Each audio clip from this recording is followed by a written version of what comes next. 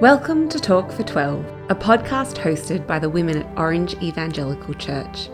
These 12-minute episodes teach from God's Word and encourage and equip women in their daily walk with Jesus. Hello everyone, welcome to Talk for 12. I'm Meg and this is episode 3 in our series on the fruit of the Spirit. I'm going to bring us back to Galatians and then we'll meet our next guest. Galatians chapter 5 starting at verse 22. But the fruit of the Spirit is love, joy, peace, patience, kindness, goodness, faithfulness, gentleness, and self-control. The law is not against such things. Now those who belong to Christ Jesus have crucified the flesh with its passions and desires. If we live by the Spirit, let us also keep in step with the Spirit. My guest today is Anna. Anna moved to Orange 3 years ago and has stayed for... Tell us why you stayed, Anna. Yeah, good question, Meg. Yeah, I've been in Orange for almost 3 years now, and I guess the main reasons why I chose to stay were for work and for the community. Yeah, I think we have great people here in Orange, but other things that I love about this place are the coffee and how beautiful it looks in all the seasons. Me too. Thank you so much for taking the time to talk for 12 with me. Can you share with us what has stood out to you in reading Galatians? Reading Galatians recently has been giving me, I think, a lot of clarity to thoughts I've been having about what or who I give power to in this life. So we read how the Galatian church was really trapped in overemphasizing the law as a means of their salvation. And Paul is telling this church that the law or things of the flesh, these are not your master. Jesus Christ is, and he has power over these things. So I think personally, it's helped me to think about different law equivalents or sin that I overemphasize or find meaning in, and in turn can feel really trapped by. It's helpfully said to me, reorder your thoughts, remember that Jesus is the one who provides salvation and he has power over everything. So yeah, I think this is something that's given me a lot of peace in the recent months. So yes, peace is going to be the fruit of the Spirit that we're going to try and flesh out a little bit more today. Yes. Can you share with us how God has grown peace in you?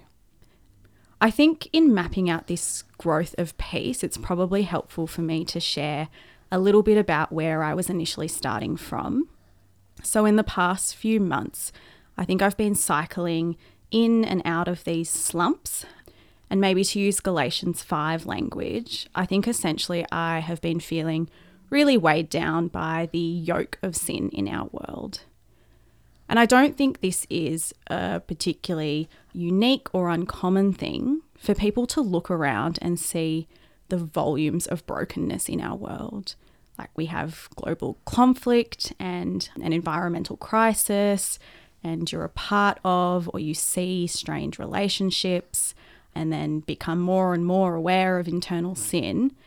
So yeah, I think it's actually quite easy to feel overwhelmed and a bit hopeless about it all. I was talking to a friend at work about it recently, actually, and she was saying that there's this German word, which I'm going to pronounce beautifully. It's called Weltschmerz. Weltschmerz, yes.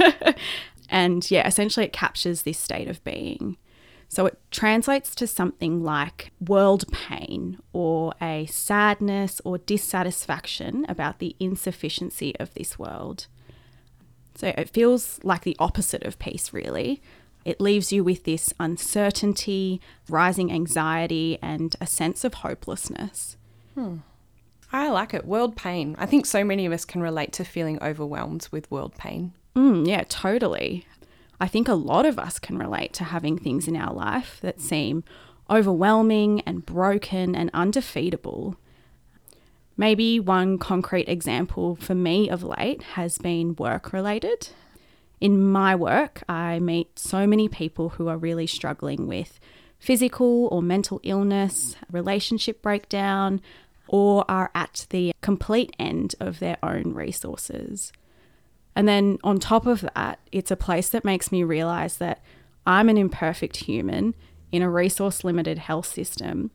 And sometimes I think I just feel so stretched and unable to actually really fix things. And don't get me wrong, I think my workplace is great And we're so lucky in this country to have such accessibility to good healthcare. But it's not perfect. And there are lots of gaps where you realise that it's not all sufficient to deal with this deep problem of world pain. So how has the Spirit borne peace in you, Anna? I think what I've just described is a pretty bleak state of being.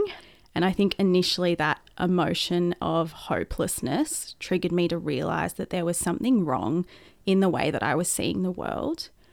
I know that Jesus lived as a human and he saw much more clearly than me the needs and the sufferings of humanity, but he wasn't someone who walked in this state of Weltschmerz, so I probably shouldn't be either. So I think, first realising that, from there God was then so generous in providing lots of different and very clear things to guide and teach me, which is something when it was happening that I was really shocked and amazed by, which is funny to think about because it's exactly how God has worked for such a long time. So I'm not really sure why I was so surprised by it. But one thing in particular that really helped to reset my mindset was a conversation that God planted into my life through a friend. So he had been thinking through this idea of being weighed down by different things of this world, specifically for him, workplace structures or government systems. And to flesh this idea out more, he'd been looking at Genesis 3, which speaks to how humans in sin, how we distort the order that God has ordained. So Adam and Eve initially had been instructed to care for and have dominion over God's creation. But in Genesis 3, they let one of these animals, the serpent, climb up above them and become the master they listen to and are deceived by. So we see that instead of this structure of God, then humans, then creation, the distortion became creation, then humans, and then God falling by the wayside.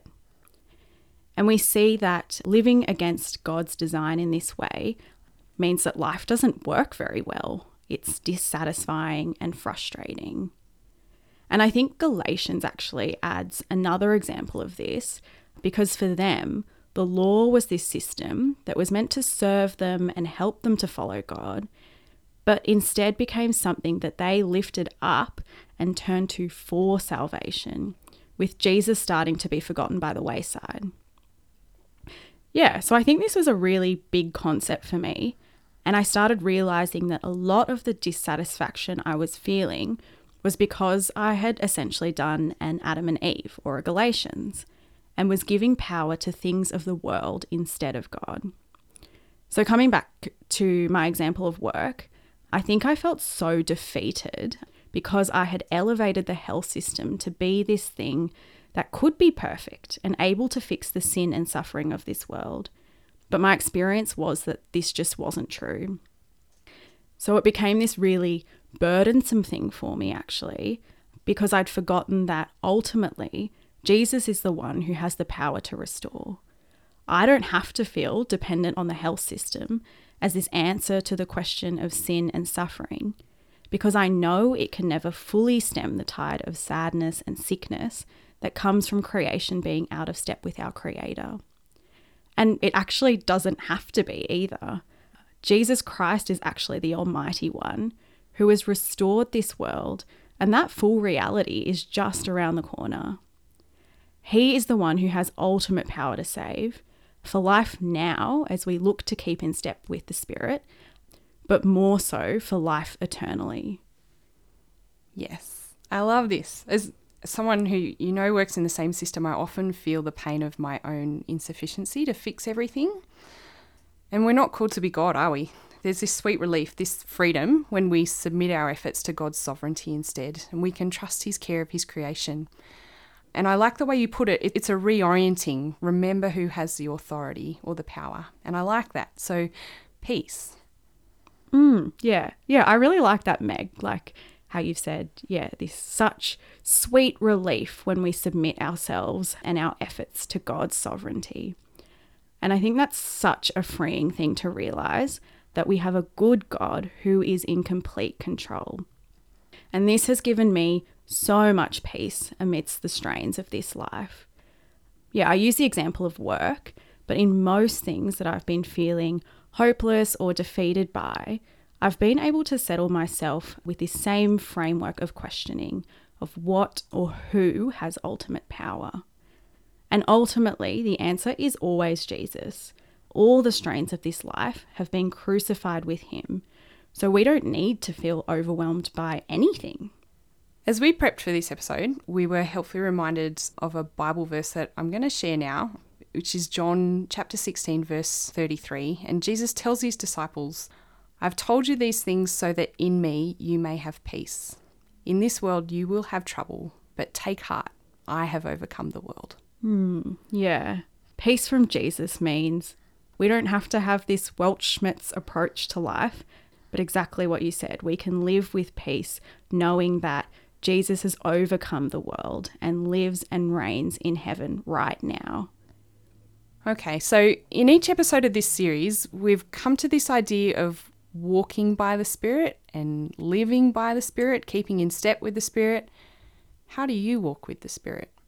I think in my Christian life, the animal that I've resonated the most with is the goldfish, because I feel like I always have these light bulb moments and then I forget them very quickly and then I have them again and then I forget them very quickly. So yeah, I know I need pretty regular reminders of God's message to keep in step with the fruit of the Spirit. So something I've found helpful in keeping me on track in cultivating peace is a little prayer mantra. So when different stresses pop up to question the peace that I have in Christ, I just ask myself, who has the power?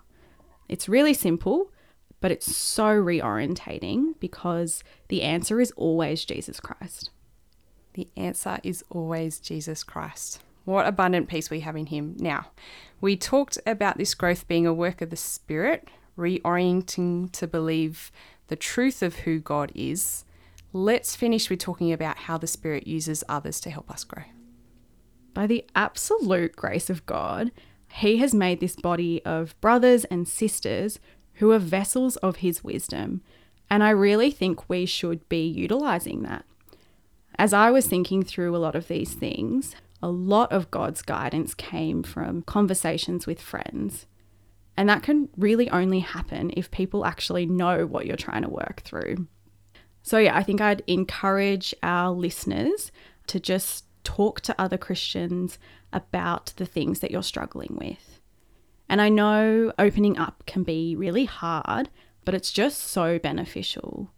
So I think next time someone asks you how you're going, maybe try and be a bit more honest if there is something on your mind, because they might be the person that God is trying to use to speak into whatever you're being challenged by. Thank you, Anna, for sharing how God has grown the fruit of peace in you. Our next episode is going to be our final in the series on the fruit of the Spirit. We're going to keep talking about freedom, growth, and Jesus who gives us everything with Sam. Until next time. We hope you enjoyed this episode of Talk for 12. For the show notes and resources of this episode, or to email us, visit the podcast website at oechurch.org.au/talk for 12. That's the number 12 in numerals 1, 2. Thanks for listening. We hope you join us next time.